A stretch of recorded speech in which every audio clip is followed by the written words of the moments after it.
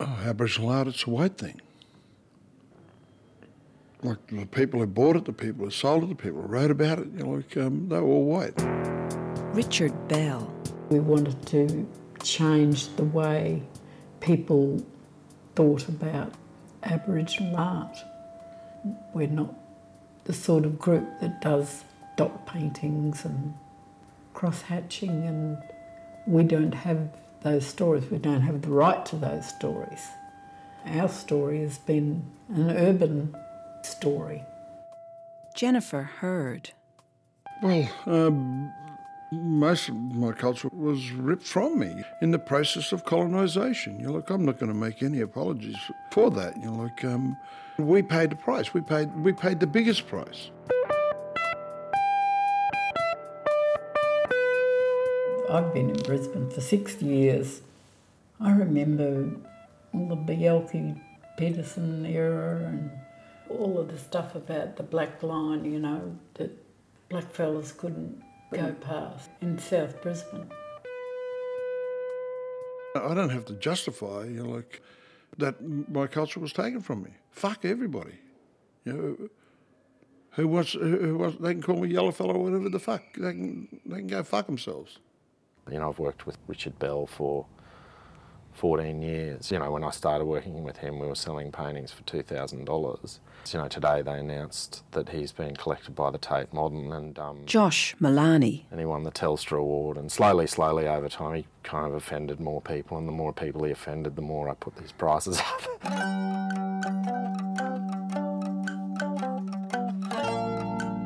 I'm Margot Neal.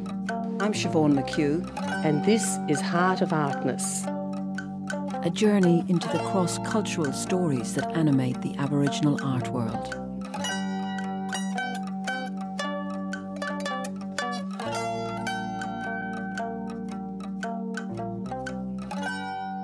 So Margaret, this episode we're looking at proper now in Brisbane, these edgy, overtly political, conceptual artists.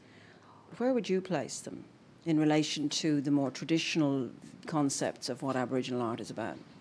Queensland, as we know, was a very oppressed state, for Aboriginal people. They had curfews and massacres, and they've had very conservative governments. And so, like all minority peoples in the world, they become very vocal in resistance. It's not surprising that somewhere like Brisbane would breed, if you like, some very activist artists like Richard Bell. Now, Proper Now is based on a lot of cultural principles. It's a collective, it's a group of people with youngers and olders, males and females who work together in support of each other. It's like the clan system, if you like. So there's a kinship born of perhaps dislocation in the first place to a connectiveness through like a one voice as a spearhead into the dominant culture to amplify the voice. Yep, let's listen to the episode. I'm catching a ferry to Sydney's Museum of Contemporary Art at Circular Quay to meet artist Richard Bell.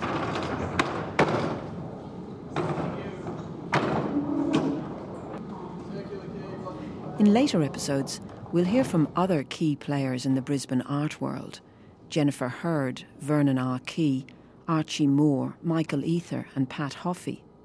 But this episode is about Richard Bell and his gallerist Josh Milani.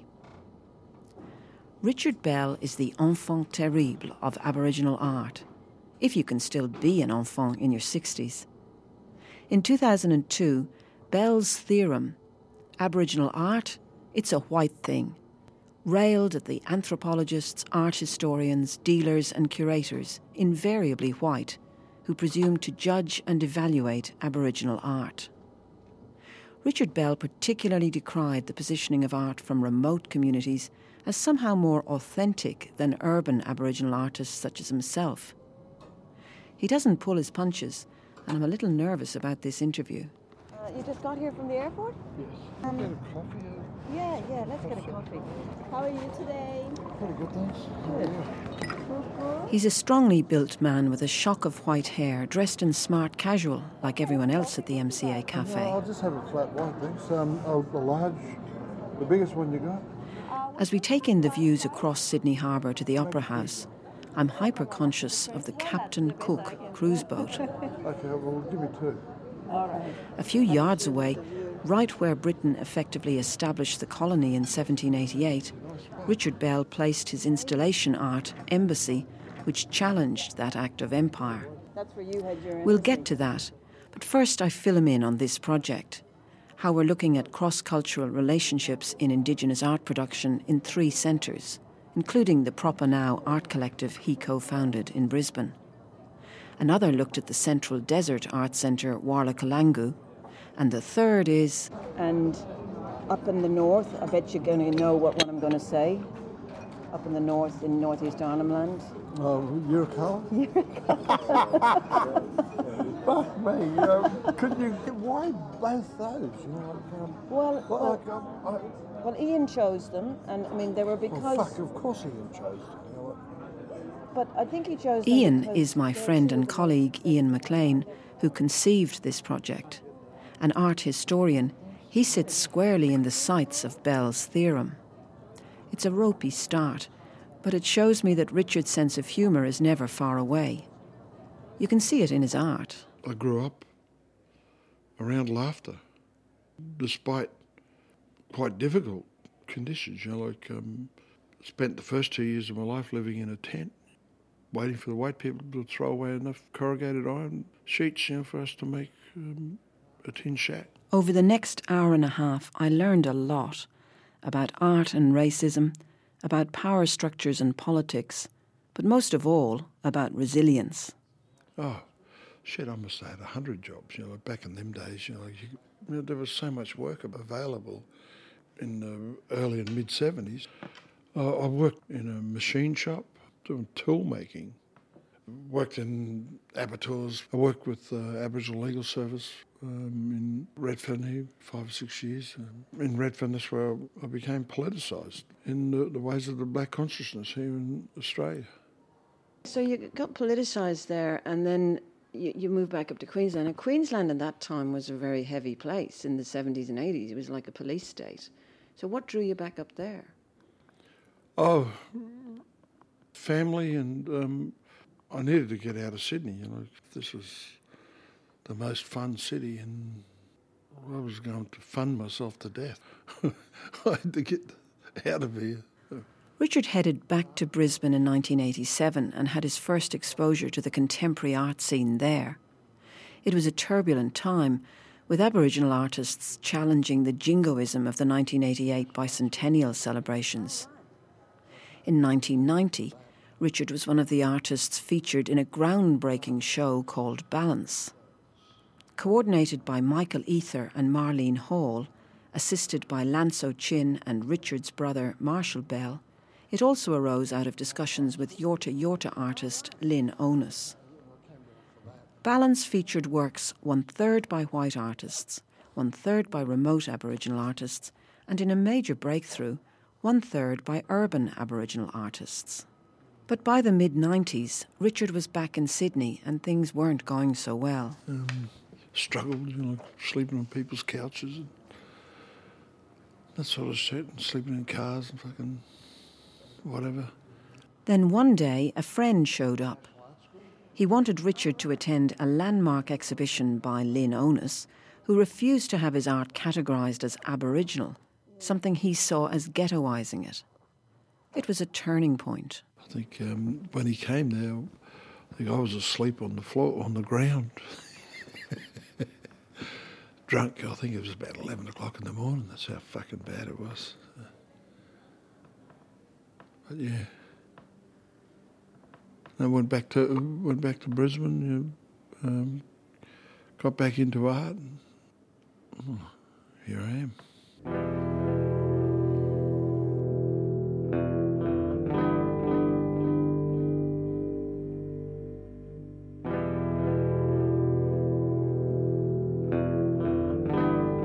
When I first met him, Richard had been living on the streets for something like 6 years in Sydney, in Redfern. He was totally down and didn't have any front teeth and he was pretty destitute and he was very skinny and emaciated. He used to smoke heavily and we became friends. Back then, Josh Milani was a budding art curator working at a Brisbane art gallery owned by Peter Bellis. He'd grown up with a mother who practiced eco-feminist art and a father who collected works by Arthur Boyd and Brett Whiteley. But he was becoming increasingly interested in contemporary art and anti-establishment artists such as Richard Bell. I remember having a beer with him at the Brunswick Hotel. I asked him about his past and his art, and he wrote on the back of a coaster and then he flipped it over, and I lifted it up and looked at it and it had a little slogan on the back. It said, "Enema of the State." He goes, "That's who I am."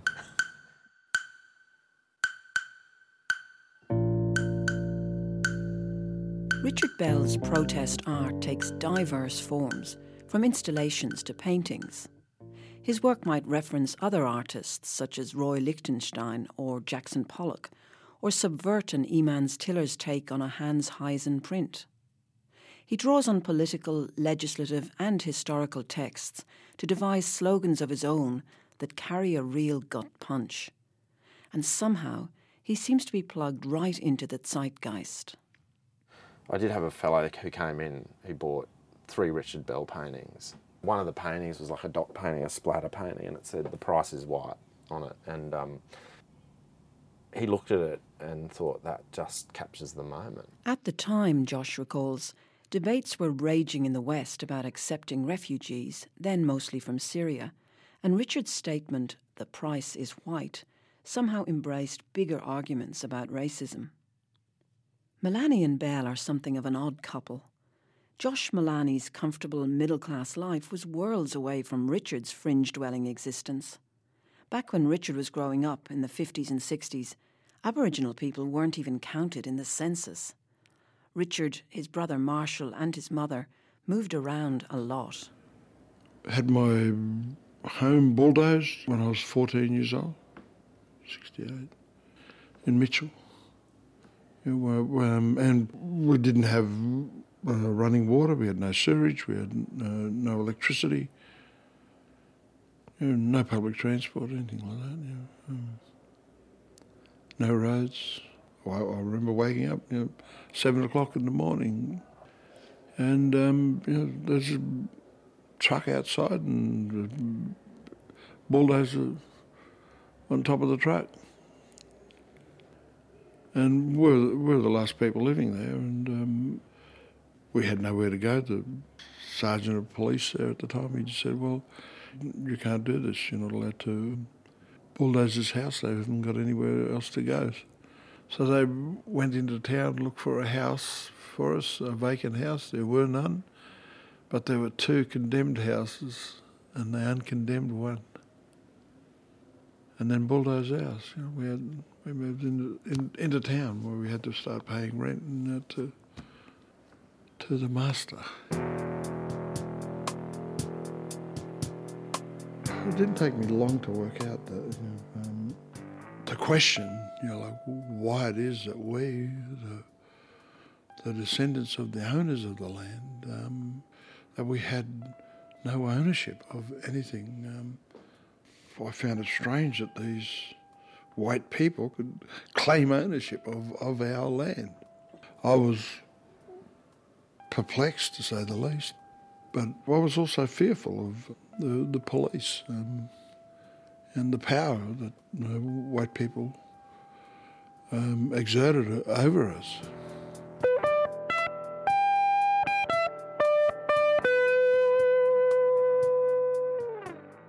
For a while, Richard played the game. He and his brother took up where their mother left off, selling tourist art. I was making boomerangs and painting them and spears and that sort of stuff. And that was hard. Fuck me, it was so hard. Like we were competing against Indonesian Rip-offs. Yeah, it was costing us like $4 plus to make a boomerang.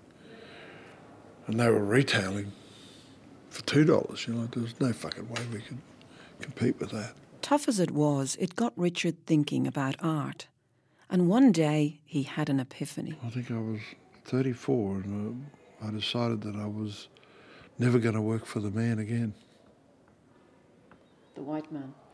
The man. I was never going to work for anybody again. I was only going to work for myself. Only made art since. Once again, my fucking arrogance, allowed me to think that I could actually make a living out of making art. Fuck me. Totally crazy. I don't know what made me think I could do that.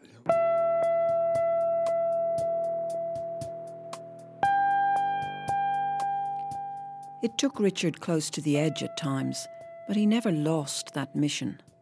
And when he met Josh Milani back in Brisbane in the early 2000s, after years away, he was feeling optimistic again. He said to me, within 3 years, I'm going to have my career back on track and I'm going to have my kids living with me again. And I sort of thought, well, great, I wish you the best. And within 2 years, he'd won the Telstra Aboriginal Art Award and his kids were living with him. And it was an amazing triumph of will over adversity and in a way that was very, very noble in many respects. I look at what Richard did in that short space of time without compromising his values at all. He really did it his way and offended everyone at almost every step. Bell's Theorem, Aboriginal art. It's a white thing. Aboriginal cultures throughout the world have been infested by plagues of anthropologists down the ages. It is now approaching the 4th decade of art centres, and they have spawned a new tribe of people called Bints, been in the Northern Territory. Should you ask an Aboriginal how they're feeling, the most appropriate answer would be, wait till I ask my anthropologist. Bints get close to Aboriginal people and culture to ultimately return south, where they proclaim their newly acquired pseudo-Aboriginality. They are stuck so far up our arses that they're on first-name terms with sphincters, colons and any intestinal parasites. In short, the dreamings cannot be complete without reciprocity between the supposed real Aboriginals of the North and the supposed unreal or inauthentic Aboriginals of the South. Basically, when I came back, I realised that, after talking with Vernon O'Key and Laurie Nilsson and Jennifer Hurd and Gordon Hookey and others, for me to get back into the scene, I had to participate in the discourses that were happening, and I didn't like any of the shit that was happening, so me and my arrogance, I decided that I would set the discourse that I wanted to participate in. And I wrote this essay based on discussions that blackfellas had been having for decades, and I just happened to write it down. Bell's Theorem, Aboriginal art, it's a white thing, caused a stir in Australian art circles. Richard Bell was vindicated in a very public way a few months later when he won the 2003 Telstra National Aboriginal and Torres Strait Islander Award, only the second time in its 20-year history that this prestigious award had gone to an urban artist. His controversial reference to the supposed real Aboriginals of the North articulated the frustration felt by urban Aboriginals that, especially in the art world, they were somehow perceived as less authentic than Aboriginal people from remote communities. Absolutely, we were. I didn't create that division by writing this paper. That division was already there. This is what empire does. It creates divisions between people. And Bell's Theorem had nothing to do with that division other than to critique it or announce that it was there. So when you see somebody from up around Yirrkala who they got colonised 150 years later than this side. Yeah. So they still have language and they have ceremony in their daily life. Like, do you feel happy or is there a slight tinge of envy? No, I think that's fantastic that they've got that, and I'll fight with them, to hold on to that as long as they can. Not even a hint of jealousy in there, it would be pointless to look back and say, well, I wish this, well, fuck that shit, that's just impossible. So I'm pragmatic in that regard. I have to deal with what's in front of me now, and what's around me now. I have to deal with that. And so do they. That's one of the reasons why we set up Proper Now, was to assert our Aboriginality, that there's not one kind of Aboriginality in this country.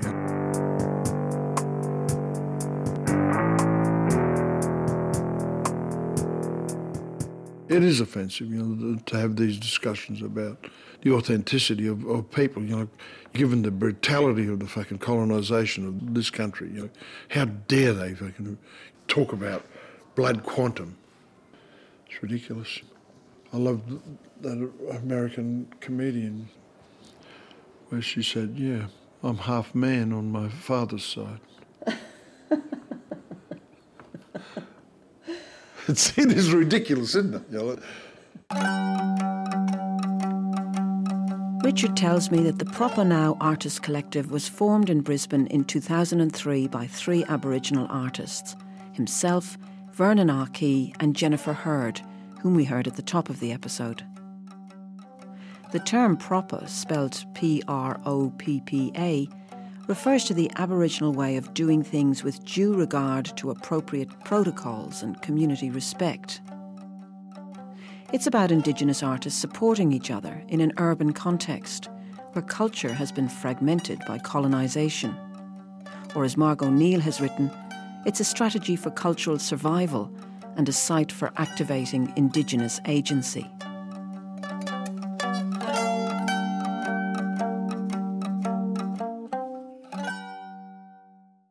But while Richard Bell remains an active member of Proper Now, he's also embedded in the mainstream art world.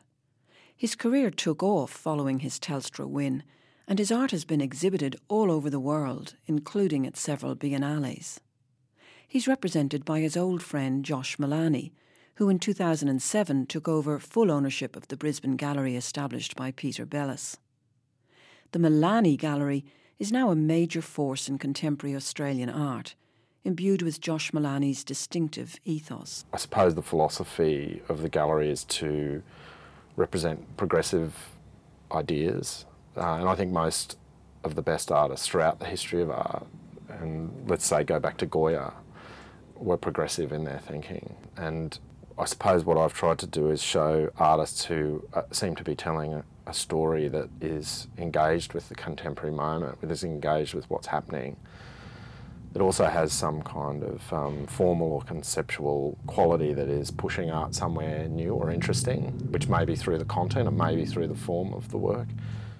So, someone like Khaled Sabsabi, who's Lebanese refugee who's lived in Australia following the civil war in Lebanon, is making art both about the Australian condition but also about the Middle East. And particularly the artists that I work with, many of them, I wouldn't say that they're artists making necessarily art about themselves, but their lives inform their work in a very deeply political way, perhaps, particularly with the what we term urban Aboriginal artists, a phrase with which I have some problems, but their work is coming out of a lived experience about surviving genocide. Are you an Aboriginal artist or a contemporary artist, or both? Oh, I'm a contemporary artist. I make contemporary art, but I'm an Aboriginal. And the content of my art is Aboriginal. Content of most of my art is Aboriginal, not all of it, though. It's something that I take seriously. I mean, sometimes it's very funny, what we do. Artists working with artists like Richard Bell or Gordon Hookey, there's a lot of laughs to be had. But as an advocate, my position is to do it with a sense of moral purpose and hopefully some integrity. It's not just about selling pictures or being a salesperson. I mean, that's one side of the job. But I think to be a proper agent, I just naturally take an interest in what they're doing and want to be involved. I would never intervene in what they're doing, but if they seek my advice, Because in some ways I'm their first public, you know, they'll show me the work before anyone else. So I give them the first, and I tend to know their work pretty intimately, so I can give them feedback that is maybe not objective, but hopefully is useful. I try to be critical, constructively, but sometimes it's more involved than one would hope. I can remember once getting a phone call from Richard Bell at about 3 a.m. and asked me to pay his bar tab with my credit card. And I woke up in the middle of the night and he was out having fun. But anyway, so an artist can be in an hour of need at any moment. Join us for a free guided tour focusing on works by Aboriginal and Torres Strait Islander artists in the MCA in 15 minutes' time at 11 o'clock. Back at the MCA in Sydney, I'm still grappling with the complexities of Bell's theorem. Richard Bell has had major international success, from fancy galleries like this one to his installation of Embassy, a pungent commentary on oppression, in venues from Jerusalem to New York. Embassy has ignited all kinds of comments from local activists. I invited people from Black Lives Matter. I've invited Sylvia McAdam from Idle No More. I had Alan Michelson, a Mohawk artist who lives in New York. His reservation is on the border of Canada and the US. I also had Emery Douglas, who was the Minister of Culture in the Black Panther Party in the 1970s and 60s, 70s. The response was fantastic. So many people, like, just walking by, we had these signs, from the tent embassy, you were on stolen land, and this is 2 streets up from Wall Street, on Broadway in Manhattan, New York. People would read these signs, wow, that's true. And others would be, indignant and shit like that. So, and everything in between. So it was great. So. How are you treated when you go overseas? Is it different from the way you're treated here? It's very different. Just not being treated as an Aboriginal is remarkably uplifting and transformative. We don't have, this weight of the white man's burden hanging over us. I can pass Italian or Greek or Spanish or French, so pardonnez-moi, s'il vous plaît. That's terrible that in Australia, Yes, in my own country, I'm treated like a fucking prisoner. It's an awful feeling. Rather than be oppressed by racism, Richard Bell has appropriated it for his own purposes and built a successful career on calling it out. The Yolngu talk about living in a two-ways world, moving between the Indigenous and Western dimensions. But Richard Bell walks a tightrope. He mocks and inveighs against the very people he depends upon, wealthy white folk who buy his art. I've one last curly question for him. Is it not a bit of a sellout under the very rules of Bell's theorem that instead of being managed by an Aboriginal agent, he's chosen to run with a privileged white gallerist who has access to the elites and establishment of the art world? No, not at all. Nobody thinks it's strange that black people play in sporting arenas, that are owned by white people, for teams that are owned by white people. Josh has an arena for us to play in. The MCA is like the equivalent of the Sydney Cricket Ground. The Art Gallery in New South Wales is ANZ Stadium. So it's like sort of fight from inside the tent rather than be outside it. In these circumstances, yes. We position ourselves inside the tent. But, that doesn't stop us from getting outside and pissing on the tent.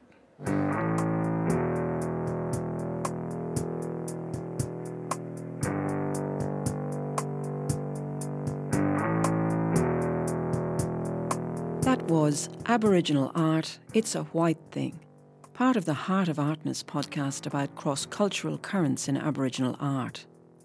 Thanks to Richard Bell, Josh Milani and Jennifer Hurd, and to the MCA in Sydney. This series is devised and produced by me, Siobhan McHugh, with the support of Margot Neal, Senior Indigenous Curator at the National Museum of Australia, and Ian McLean, Hugh Ramsey Chair of Contemporary Art at the University of Melbourne. Technical production is by Guy Freer. Heart of Artness is a University of Wollongong research project funded by the Australian Research Council. You can hear other episodes wherever you get your podcasts, or visit our website, artness.net.au. You can see pictures there of the amazing art and of the people we've talked to.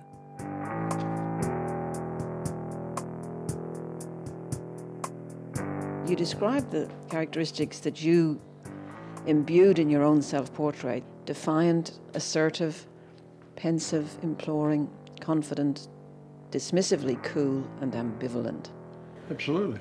They're still all there. My arrogance assures it. That's not down there. Doesn't need to be there.